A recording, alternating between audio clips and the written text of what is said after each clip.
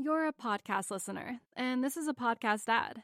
Reach great listeners like yourself with podcast advertising from Libsyn Ads. Choose from hundreds of top podcasts offering host endorsements, or run a reproduced ad like this one across thousands of shows to reach your target audience with Libsyn Ads. Go to libsynads.com now. That's LIBSYN ads.com.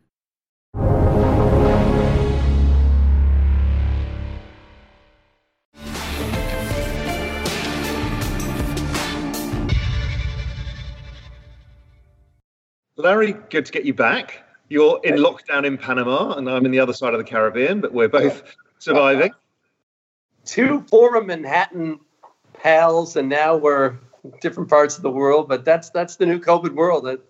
I'll take it right now. So I just want to catch up with you because you've been kind of changing some of your thoughts, adding to your thoughts. So I'd love to get an idea of how you're thinking about this, because these markets have got everybody scratching their heads. You either are a momentum trader and total belief in central banks, or you're kind of stuck on the sidelines right now.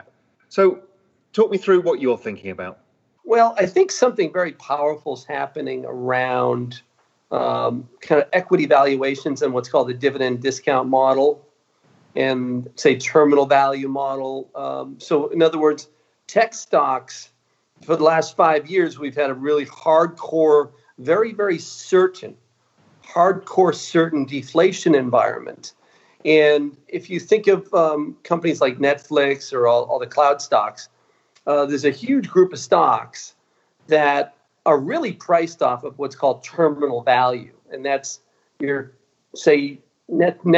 is doing right now $25 billion a year of revenues.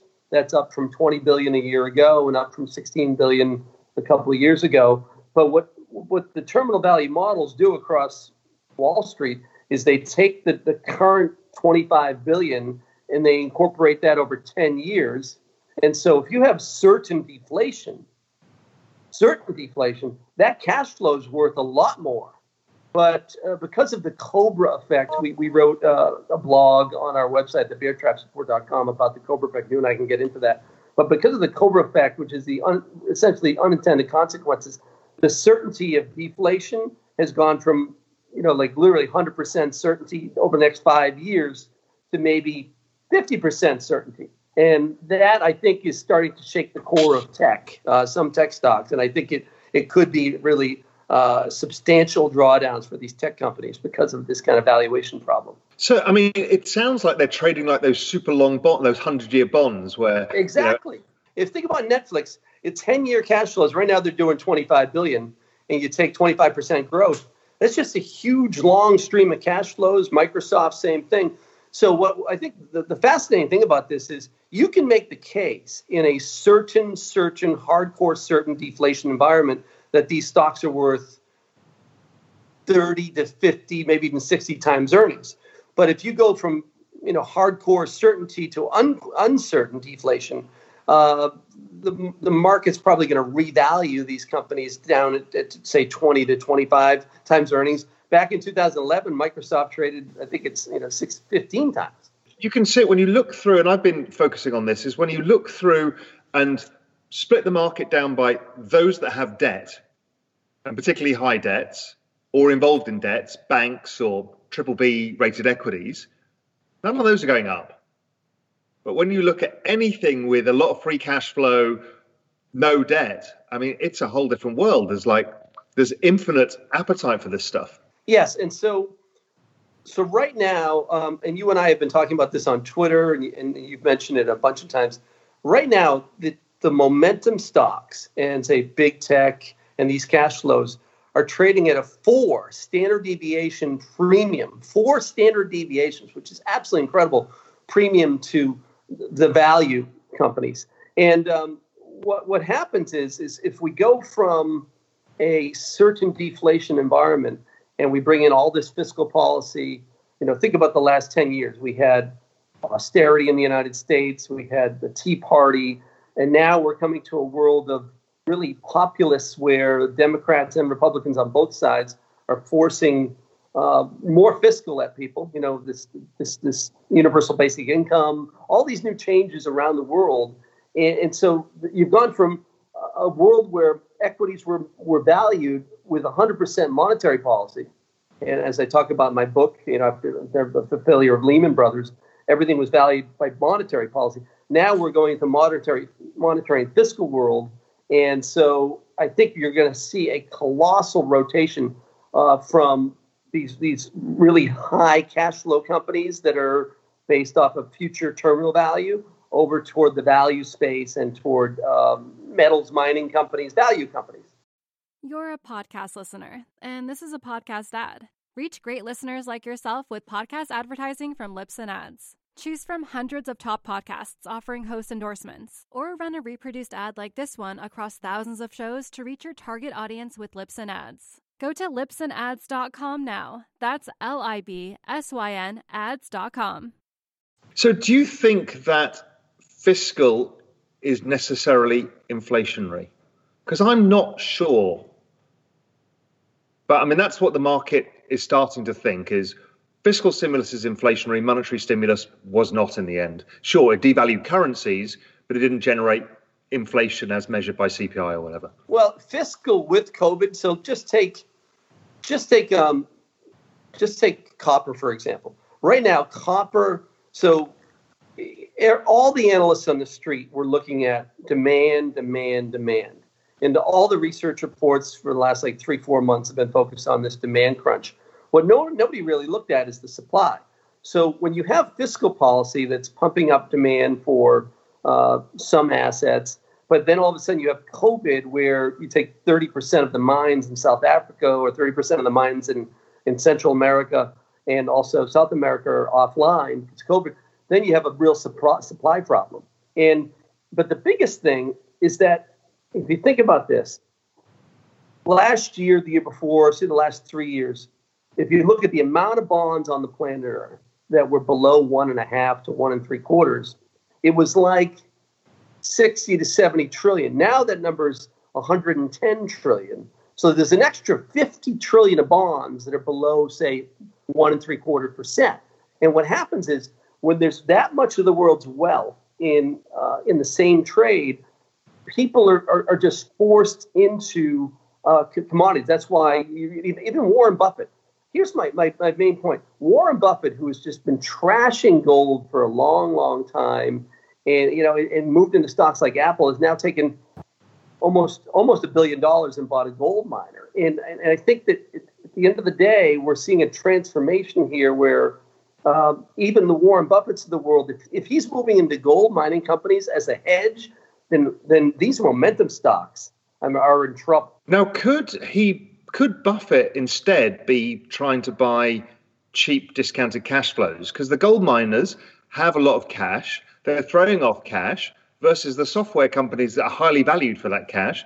Maybe it's not a gold play. Maybe it's a free cash flow play. Yeah, it definitely is a great value. But at the end of the day, that free cash flow is going to be determined by high gold prices. And in other words, you really need. I mean, if gold drops from 2,000 down to 1,000 barracks, and that cash flow is in big trouble. So he's making essentially a colossal bet on, I think, either stagflation or he's moving his portfolio out of financial. So he's moving out of financial assets and into more hard asset cash flows. And so that tells you that, it's one of the smartest investors in the world. You have to think, if he makes a shift like that, at the same time, you have these tech companies, these momentum stocks that are really priced for a 2008 to 2020 world, an austerity-rich world with monetary policy, then I think that there's a real big shift coming. Again, part of your core thesis is the inflation side. I understand that there's a supply constraint, but where does demand come from? Because if I look at all of the consumer growth across almost every country, regardless of where they are in lockdown or not lockdown, they're all kind of down between 5 and 10% year on year. Surely we need to see growth come back to positive before you ignite those fireworks. Because if not, it's still difficult to see demand offset the restriction in supply. Yes, and that's why, if you look back 60s, 70s, especially the 60s, you never go straight to inflation.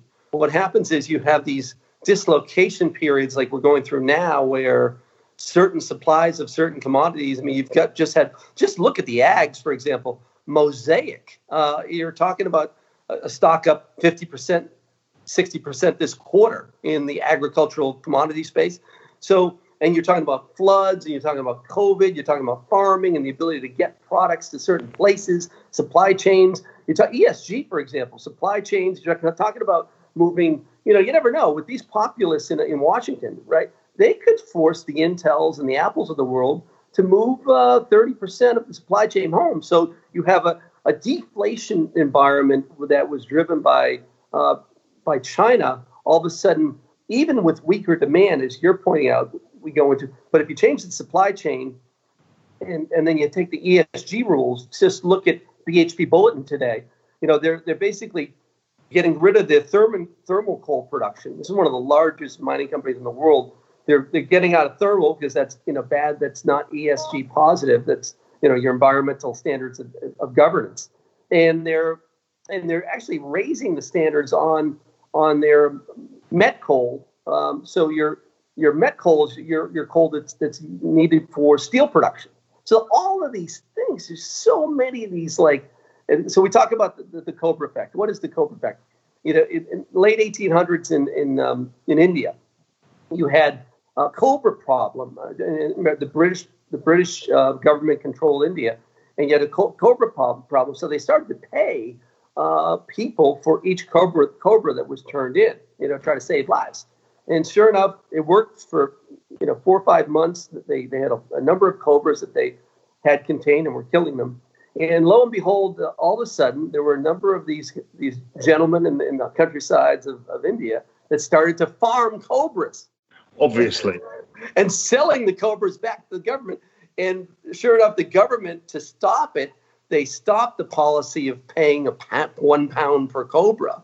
They stopped the policy. And what did the Cobra farmers do? They released the Cobras out into the cities and the towns. So then you had 3 times more Cobras. So the point is, when you take the inefficient hand of central planners and government officials into this mix, all these government officials around the world have the most power they've had in years. They're embracing this power through COVID, and they're embracing this power through new fiscal policy. And when you throw that into the mix, you just have this cocktail that is very unlike the previous decade. Parts of this reminds me of 1999, where we had this it was the basing of the industrials complex, but the tech stocks exploded on a similar thing because it was a very deflationary environment after 1998, and then it all ground to a halt. What I'm kind of interested in is, okay, we're starting to identify if there is inflation, it makes those tech stocks, the high flyers, particularly vulnerable. And that's the, positive real interest rates discussion that many people have had, which many people suggest might hit gold as well. But we'll talk about that in a bit. But the other thing that I think is interesting is you and I have talked about, I think last time we talked about, is we've got this election in the middle. And if the Democrats win, they're going after these companies, I think. It feels that the regulatory environment for the big tech companies is going to get a lot harder, potentially. So depending who wins the election, there's going to be fiscal stimulus either way, whether it's Trump or whether it's Biden. And there's going to be a lot of it. And potentially if it's the Democrats, they're going to come after these high flyers, whether it's raising taxes or regulation or both probably. And if it's Trump, well, because of Trump's very pro-market forces in the way he likes to run the economy, he likes to run it hot. Well, the probability of inflation rises. So it feels that we could be getting to an inflection point that the market doesn't think about. Yes. So Kamala Harris, is from California, and that was an interesting choice for Biden because it was more left-wing. He could have gone more centrist with Susan Rice, and so he's gone more left. I've had this thesis that you just laid out. We've written a number of Bear Traps reports about this thesis because we work with our team in Washington, ACG Analytics. They've been very helpful. And we've sat down with congressmen, senators, and we try to look at the committees and, what is the House Financial Services Committee or what is the Senate Finance Services Committee going to look like next year? And the Senate has been blocking everything, right? So you've got the House Financial Service Committee that's in control of the Democrats. The Senate Finance Committee is controlled by Republicans. So the Democrats take the Senate and they take the White House. It literally shifts you into a full throttle change in fiscal. There's no like offsetting formula. So you would get a much bigger fiscal response that wouldn't have any blockades. The one thing I'm worried about with Kamala for my thesis of being bearish tech is she, this is a real test because Trump has really reached out to the middle of America, gained some of the populist votes, maybe some of those Bernie votes went to Trump, whatever. They gained maybe got some of those independents. So if Kamala's from California, her relationships are very strong with the tech companies. And as the former top legal official in California, I hope that she's not in the hip pocket of these companies, because the Silicon Valley is obviously out there. But other than that, if they're smart, the Democrats, they want to take a shift toward the center of populism for sustainability. And then the deficit's just so large. There's no way that you don't go after the tech companies. So, I mean, that's another interesting thing is if we look at we can't figure this out until we get close to the election or past the election, is the types of fiscal. So let's think about that for a minute, because I think that's going to give us some opportunities as well. If I look at the Democrats, the chances are there's ESG, green investment. So that's going to change the dynamics of the market potentially. I guess the oil companies look a little bit like that could be the case. If it's Trump, maybe the oil companies get some market share back. How are you thinking that the two different fiscal stimuluses play out? Well, what's amazing is by the time you get to the election, the trade's probably 50, 60, 70% over. So right now, the ethanol companies have been flying the last couple of weeks because you're looking at potentially with the Biden administration, even though Biden's been coming down in the polls, right? So either Trump or Biden, the market's pricing in. Well, that's why it's not that clear, right? So that's why it's quite interesting. But a lot of these green trades have been moving, like a lot of Tesla, right? So these Nat gas as well. Nat gas, my God, yes. So I think right now, a lot of the Biden portfolio, and if you talk to, we at the Bear Traps Report, we have our Biden portfolio, and we track that on Bloomberg. And then you track your Trump portfolio. The Biden portfolio has been outperforming the market by about 800 basis points. So it's priced in a lot. So if you're getting to the point, at some point it might make sense to go the other way toward a Trump portfolio, because the risk reward is just better. Because at some point the trades on the Biden side get so priced in that the election comes and they actually sell off. So what kind of companies are in the Biden portfolio? What kind of companies are in the Trump portfolio? Well, the Trump portfolio is much more infrastructure, Steel Dynamics, large companies that are Vulcan Industries, companies that are part of that. Because Trump, I don't want to say he wasn't treated very well by the Republicans when he came into office because you had Mitch and Paul Ryan essentially pushed the healthcare in front of Trump. In front of infrastructure. Trump wanted to do infrastructure first, and they literally forced him through Senate rules and some tricks of the trade. They forced healthcare into the agenda. So Trump's going to come out hard on infrastructure. I mean, incredibly. This is every meeting that we're having around the Hill points to a real shift there. So that's where you get into metals and your copper, your BHP bulletins. They're down for CapEx is $7 billion now, down from $22 billion in 2014. CapEx. So these companies, in terms of like BHP and some of these metals companies that feed into the infrastructure, they are not positioned for a big infrastructure like renaissance. So those are you're going to get the biggest bang for your buck right there. I mean, that's where we're focused. And that sounds more inflationary than the other side, I would imagine, because you're buying a lot of raw materials. ESG, less raw materials, more other stuff, but big infrastructure. sounds inflationary. Yes, and it's you just have too many. You have probably 15, 20 million jobs that aren't going to come back for, your airline stewardesses, your waiters and waitresses. It's at least 10. There's a lot of jobs that aren't coming back. Now, a lot of those people can't get into infrastructure, but there's a certain portion that can. Now, the problem with infrastructure is you create a plan, and then to get it into the economy, it takes a little while. But what's crazy about the market is the market will price this in way before the money actually comes in. And then you look at Wall Street. I mean, the one thing that gets me worried about like the whole dividend discount modeling thing, right, today. So we're at 22 times on the S&P. And what's fascinating, Goldman this week raised their price target from 3,000 on the S&P to 3,600. And that's really an aha-like capitulation moment, right? And when they came out with that, they stressed this whole dividend discount model. And this isn't like the terminal model. Terminal value is another one that we talked about. It's another model. This is just pure Fed model. They're just looking at the yield on the 10-year, the risk-free rate on the S&P, earnings power versus where the 10-year is, right?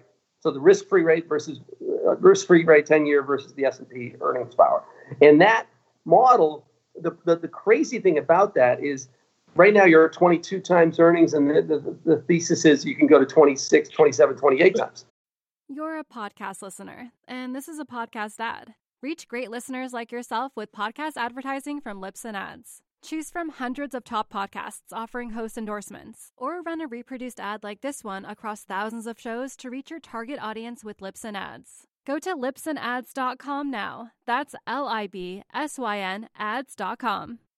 But the smell test doesn't work for me on that, because if that were the case, Japanese stocks and European stocks would be the most expensive in the world. With negative interest rates, the dividend discount model means that equities are infinitely priced. But that's not the case elsewhere in the world. So why should it be in the US? I don't get it. And that's the craziest thing. But you just nailed it. The craziest thing is the 10-year Treasury, which was the risk-free rate, in March and April was 55 bips. And now last week it was at 55 bips. So you could have used the same reasoning. It's just a greater fool theory. You could have used the same reasoning in March and April to get into to value the dividend discount. So they're just trying to justify the price that's gone up. Yes, and it reminds me of when I was at Lehman. I wrote, my book's now done a great job. It's in 12 languages. It's a colossal failure of common sense. I was a trader at Lehman. I ran our distress business, and I'll never forget. We had our huge pile of distress loans. It's a great story. And we had $2 billion of distress loans. We were doing all these deals, which we were getting hung. The bank was getting stuck with these deals. And Alex Kirk and Mike Gelban were our big managing directors, the head of fixed income. They were like, listen, we got to hedge this portfolio. So we went out to the West Coast. We started looking at these subprime candidates. And we came up with a really incredible thesis to be short subprime, get long CDS on some of these companies. And we came back.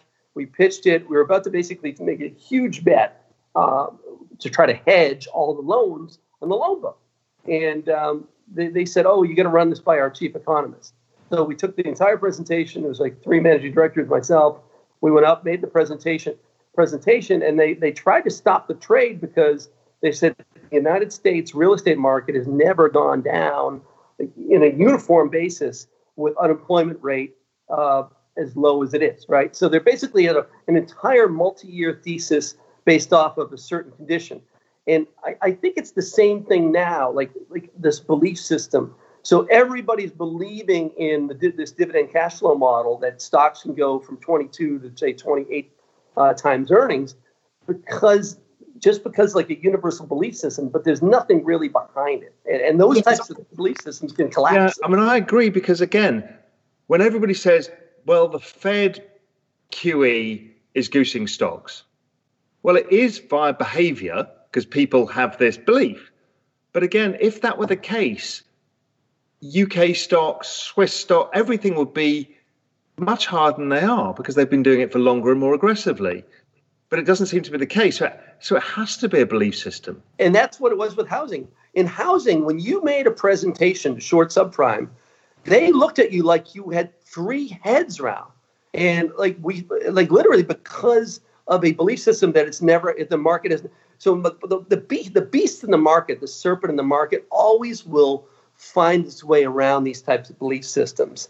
And that is, I think, that the what's going to crack the market and crack tech is just that if you go from the certainty of deflation, which is 100% certain 6 months ago, 9 months ago, to just 50% certainty in a world of where stagflation risk is rising, then all of these companies that are trading at 60, 70 times earnings maybe should trade at 30 times. And then you're going to see maybe right now there's $7 trillion in FANGs. I think $1 trillion to $2 trillion is going to move out of those FANG stocks and into some of these sectors, these infrastructure names, these value names that are more globally exposed to the weaker dollar. Because one of the other things that's been driving that value versus growth, Mike Green's spoken a lot about in Real Vision, is the flow of funds from index funds, from basically millennials sticking money in their 401k and saying, I only want index funds. So it's kind of skewing everything because the baby boomers all own the value stocks and active portfolios, and they've been selling now for a long time as they're going to retirement. But the millennials are just buying the same basket. Each person's buying exactly the same stock. Now, so that creates kind of inflation in the main stocks. I'm starting to think, okay, we're about to get to this kind of fiscal stall in the US that I think you and I talked about last time we spoke. Who knows how it plays out? But the point being is a lot of people, as you rightly said, are not going back to jobs.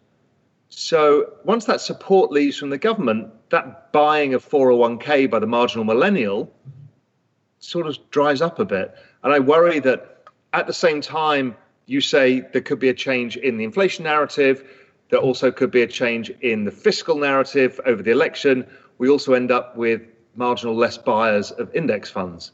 So there is a potential for a perfect storm within this. Yeah, and it's just the dog chasing the tail. You've got so many people in the same trades, and now we're the fiscal cliff. You saw today, Walmart reported earnings, and they said they literally, they've got very sharp financial people that are running that company, and they are literally monitoring it by the day, by the week. And they said, as the fiscal juice was pumping in June and July, they could see the sales. But then they said something happened in July when obviously the checks started coming off. That's where it gets back into this kind of short-term deflation risk, but would be brought by a fiscal cliff. So you've got a fiscal cliff coming because if they don't prime the pump, and right now in Washington, everybody went home for recess. Now they want to bring people back to talk about the post office. But there's definitely a fiscal cliff here because Walmart told you today that there's been a change in spending. It sounds like there's a potential for the economy to slow because of what's going on, the fight over stimulus and stuff. So maybe things slow somewhat, as states partly close down or city, there's restrictions on people and the ability to spend. But that kind of goes, if I'm thinking through to, let's say, February or March next year, right, the year-on-year comparisons are going to be the largest in all recorded history. So the numbers are going to look ridiculous. Everything's going to look ridiculous, including the rate of change of the markets. So you're going to get this huge growth pattern that's going to look like you've suddenly got 10%, 20% GDP growth. And you'll have had the stimulus starting from the new government, whichever government it is. That sounds like that's a very dangerous point. I'm trying to think the phasing here because, obviously to try and short the tech stocks is like playing Russian roulette right now. But it feels like if it's going to come, it comes in the new year. I don't know. What do you think? It's going to come when we have a moment where you remember in February 2018, the average hourly earnings came out on that Friday, and then we dropped like 12% really quick the next week. So there was basically anything that takes, like, say you have like this, you have a vaccine-a-thon. So you've got $100 billion, $200 billion gone into vaccines. You've got probably, and I watch Real Vision all the time, and I've seen the different guests. There might be 70 different probabilities in vaccines. And so if those 70 probabilities turn into, say, 10 by the fourth quarter, all of a sudden, your vaccines are bringing people back to a reality, back to baseball games by next year, and back to the NBA finals next year. So, and back to the Masters and all these sports and NFL. And so then you're talking about a big reversal. At the same time, you've got all this fiscal policy that's oozing around out there. So that gets you a big problem. And then you look at the Fed. So the Fed, I talked about this in my book, Colossal Failure, Common Sense about Lehman. The Fed went into a period where they were really handicapped around central banks, and we didn't have any fiscal policy. Now, they're really, because of the inequality and populism that's risen, this massively rising inequality, riots in the streets. You've got more and more people on social media. I mean, just look at some of your tweets that are around the Fed and some of the tweets that have something to do with inequality get tons and tons of viewership. So the Fed knows, and there's been, in the last 2 Fed meetings, by the way, there have been 2 or 3 questions about this. So you're talking about a social justice Fed, and the Lael Brainerd speech about a month ago was a game changer. So you're talking about a Fed that is embracing the Larry Summers mantra: don't hike until you see the whites of inflation's eyes. A real social justice Fed. It's like they really believe that if in 2013, 14, 15, if they had kept the QE going on longer, they would have created inflation, right? They really believe that. And so this time around, you've got politicians spending more than ever because of MMT and modern monetary theory and the belief that they can't create inflation. At the same time, central bankers are really creating a social justice, like a political element to the Fed. And Ben Malkman, your interview with Ben Malkman was fantastic. Ben's talked about this. You're talking about like a Fed that's going back to World War II, right, where it's politically driven. And so all this is changing next year. And so what you're talking about is this shift in the data with the vaccines. It's all setting up. So I think the blow off top is sometime here in the third, fourth quarter, and then a big move down in the first quarter of next year. We're talking like, I think for tech stocks, I think it could be 50%. And that's kind of not what the market's thinking at all, right? Because the market thinks the risk is all now, and everyone's like, why don't the stocks go down? But actually, the recovery is what risks the stock market, not the recession. Yeah, the market's going to look 12 months out, and it's if you're coming in. And remember, we get back in 2018. The reason I brought up that average hourly earnings is a lot of people on the street were talking about. That's what when the average hourly earnings picked up. That's what the street went from looking at 3-4 rate hikes to they were starting pricing 8 to 12 rate hikes in 2018. And by the fourth quarter of 2018, the beast in the market stopped the Fed cold. But every bank on the street, and you were pounding the table that the Fed would stop. And you were absolutely right. But the street was calling for, remember, the fourth quarter of 2018, they were still calling for 8 more rate hikes. And a lot of it had to do with that hot data. And so now you're talking about a situation where the data could get hot again. But the Fed has a vested interest because of inequality not to respond. How do you think the bond market plays out in all of this? I think, you've made first of all, I commend you. The bond market call that you made last year in the first, second quarter was phenomenal. And you guys have been right. And I just think that you might get this one, dance with negative yields, but the convexity is just so poor in terms of the amount of bonds that are below 1.5, 1 3/4, that any dance down there below say 50 bips on the 10s, any dance down there is very short lived. And I just think like a year and a half, 2 years from now, you're going to have a situation where they're kind of losing control of the long end. Why would that be the case if it's not been the case in Europe, the UK, Switzerland, you name it, right? So their bonds have danced at negative 50. Nobody really cares. The banks didn't like it, obviously, but nobody really cared, and it didn't really make that much of a difference. Well, why do you think the US will do that? Yeah, Japan's the same thing. So let's look at Japan real quick, and then Europe. So Japan, they did like $1.5 trillion of deficit spending over, say, 6 years. So if you ooze in the deficit spending over 6 to 10 years, the bond market can handle that. In Europe, remember, we had austerity. We had black zero. I mean, black zero. There was literally in the German finance ministry, there's a mural on the wall of their dedication to black zero because of the depression and hyperinflation. So black zero is basically like, massive amount of fiscal controls. And so all of that's been thrown out the window the last 6 months. At the same time, the U.S., if you just look at the U.S. versus Japan, we're doing 3 to 4 trillion of stimulus in a 6 to 9 month period versus Japan's like 1.5 trillion over, say, a decade almost. So I think the difference is that you've had a big shift in Germany from black zero to really fiscaling up and spending. At the same time, the U.S. has done just an insane amount of it all comes down to this. The Lehman hole was identifiable. I talked about this in my book. You had literally 6 banks you had to fill a hole. Now you have 1 million holes to fill. 1 million so your capital hole is gone from 6 banks to say 5 million holes, little holes, small businesses. And so the only way to fix that is to do a massive shotgun of 4 trillion. Because monetary doesn't work in insolvencies, and we're talking about a large insolvency event. So monetary stimulus doesn't really work. Doesn't help you get your job back or help with servicing your debts really. So fiscal is the only answer. I get that. It's going to be fascinating to see 2 things. Is one, if the economy looks as good as it does now, how they can justify fiscal. I think it's going to be justified on environmental. If it's the left, it'll be environmental and inequality. On the right, it'll be make America great again, rebuild the infrastructure, I guess.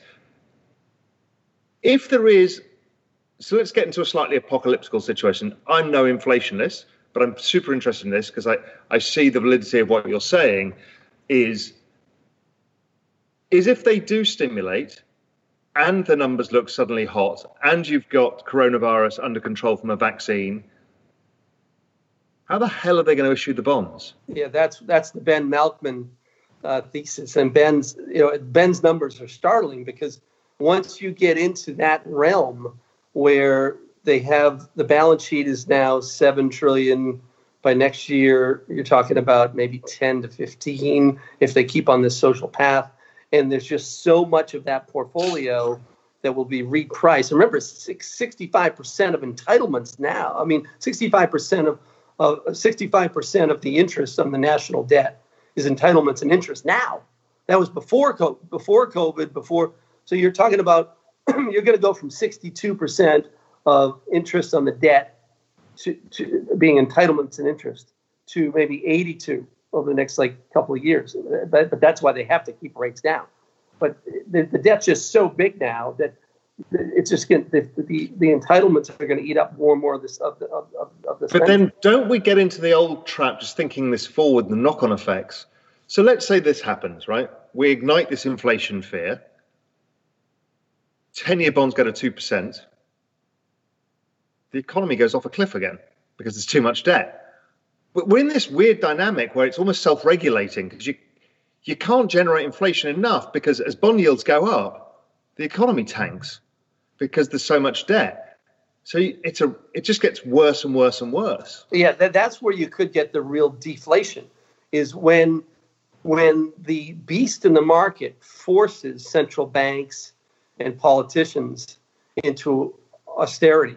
And that would be caused by a 10-year or going to say 3-4%. And you just do the math, the numbers are so vast now that because you've got the interest on the debt being at 62% entitlements and interest, if you go to 82, the whole thing changes. So the real deflation scare is I think like a year and a half, 2 years away. And whereas near term, the risk is stagflation. And what will the Fed do in terms of yield curve control? Because they might just say, well, fuck it, we're just going to pin rates to at 0.5% at 10 years and be done with it. I mean, is that not what they're going to try and do? To say, look, we want to see the whites of inflation's eyes. We want to see it around for a while. We don't want a few months CPI print. We want core inflation to get to 2% and stay there. Yeah, that white yield curve, Buffett told you, by taking $7 billion of his portfolio out of financials. Now he still owns Bank of America, but he reduced the financials by about $6 billion, and he added a gold miner. Let's call it $1 billion. So that's a financial repression. That's a repression. That's a yield curve control move, right? So, like in other words, if Buffett's telling you that he believes yield curve control will work in the short term, because if he believed the curve was going to steepen because of economic growth and that the Fed would let it steepen, he would stay long the banks, right? because the banks are going to crush it in a steepening yield curve. Or he believes in the other theory that I've got, which is in the insolvency theory. You buy a cheaply discounted gold mining company that hedges a lot of its gold exposure, but has high quality cash flows, high quality management, much cheaper than buying Tesla, which doesn't generate cash, but let's say better than buying Oracle or some other company. And then on the flip side, he just got rid of anything with massive debts in. I mean, clearly he got rid of his airline stake. It sounds like he's setting up for lower economic growth for longer, or some sort of shift that you're suggesting. Fascinating to see how that plays out. Yeah, and on Twitter, you see all these people saying, people have to understand, it's not people like, oh, we only invested $600 million in a gold miner, and he's got, 20 to $30 billion in Apple. Maybe it's more. So in other words, the amount of money he's got in Apple relative to the gold miner, I get that. But this has nothing to do with it. You're talking about a guy that has speech after speech for 60 years trashing gold. And you're talking about a person that knows an awful lot about, the yield curve, a lot about banks. And so to move from financial assets reduce those financial assets by $6 billion and then take almost $1 billion of that. It's definitely a signal. Regardless of the gold thing, Buffett is one of the world's best bank investors. Yes. Right? He's basically the lender of last resort, or the bailout of last resort for many banks. Always has been, from Salomon Brothers onwards. So he's been involved in this. And for him, in the middle of when the markets are rallying, to offload large stakes of his banks is instructive in some way. He's not really told us why he's done it yet, but I find that very interesting, because he would normally be a buyer at this stage and not a seller.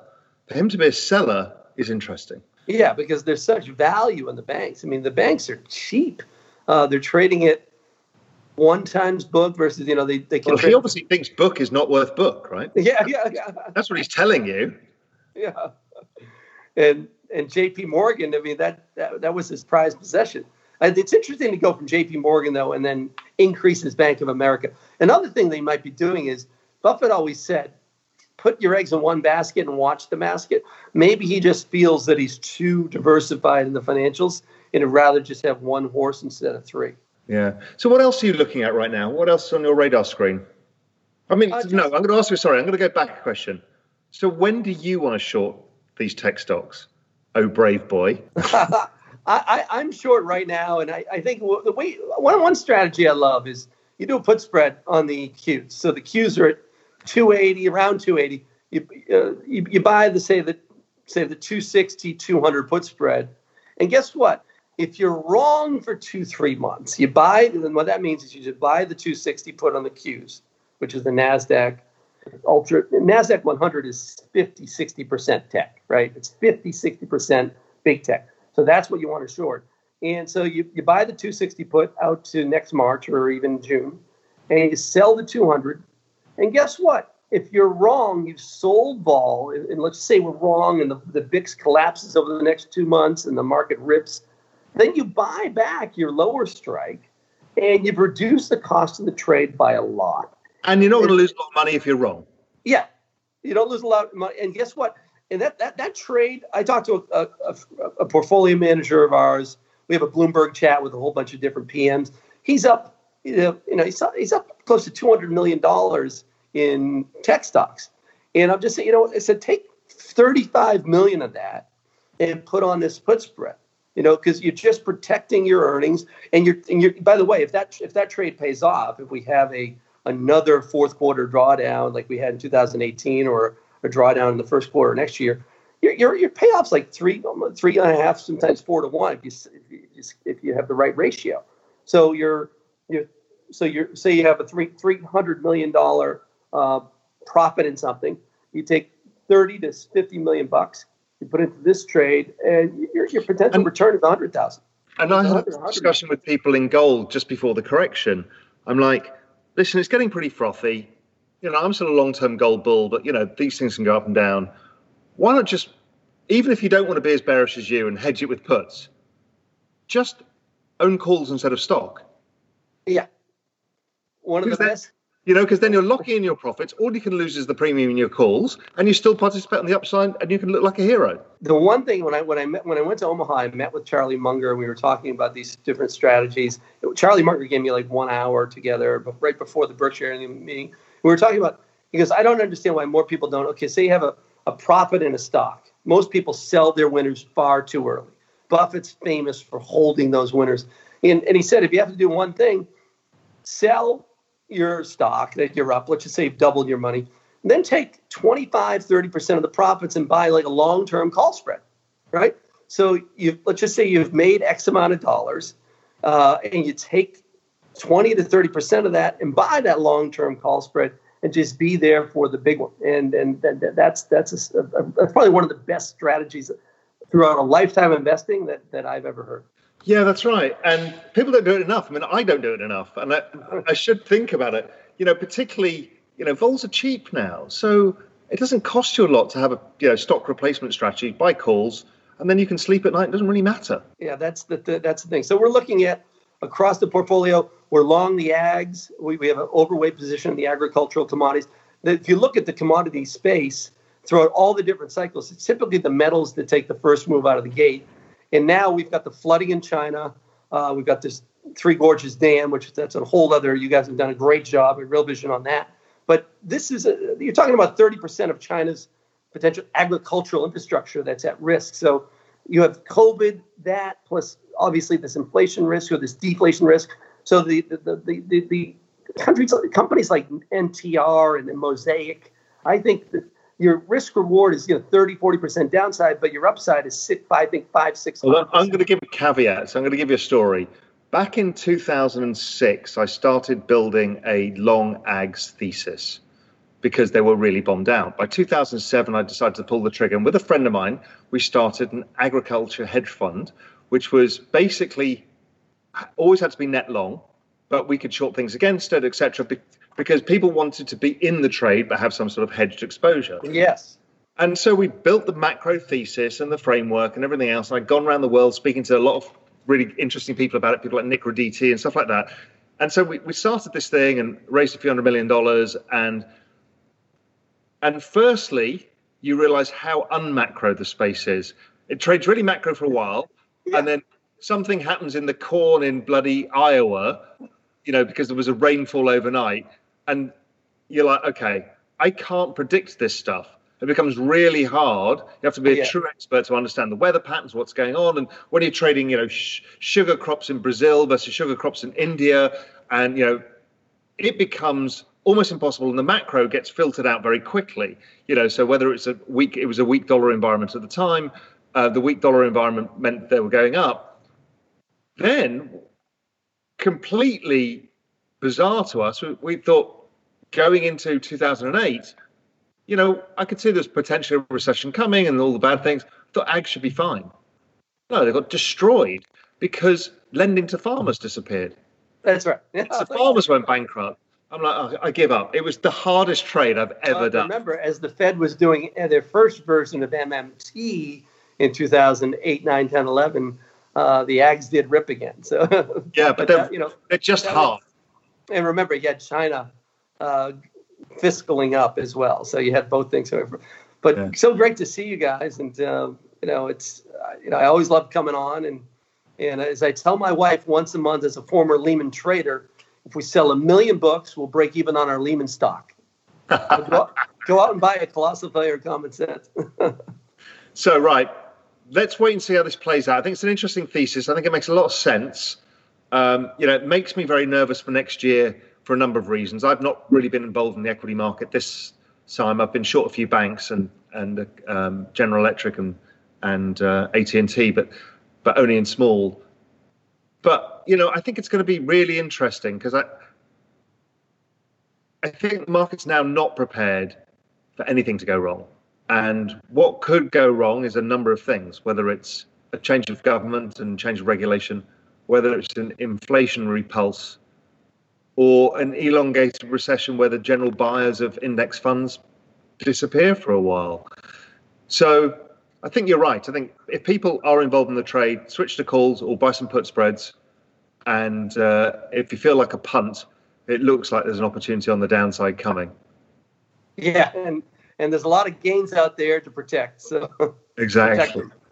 Larry, great to get you back. Good to hear your thoughts. And as ever, I'll catch up with you soon. God bless, my friend. I'll see you at the top. Yeah, absolutely. Wherever that is. Okay.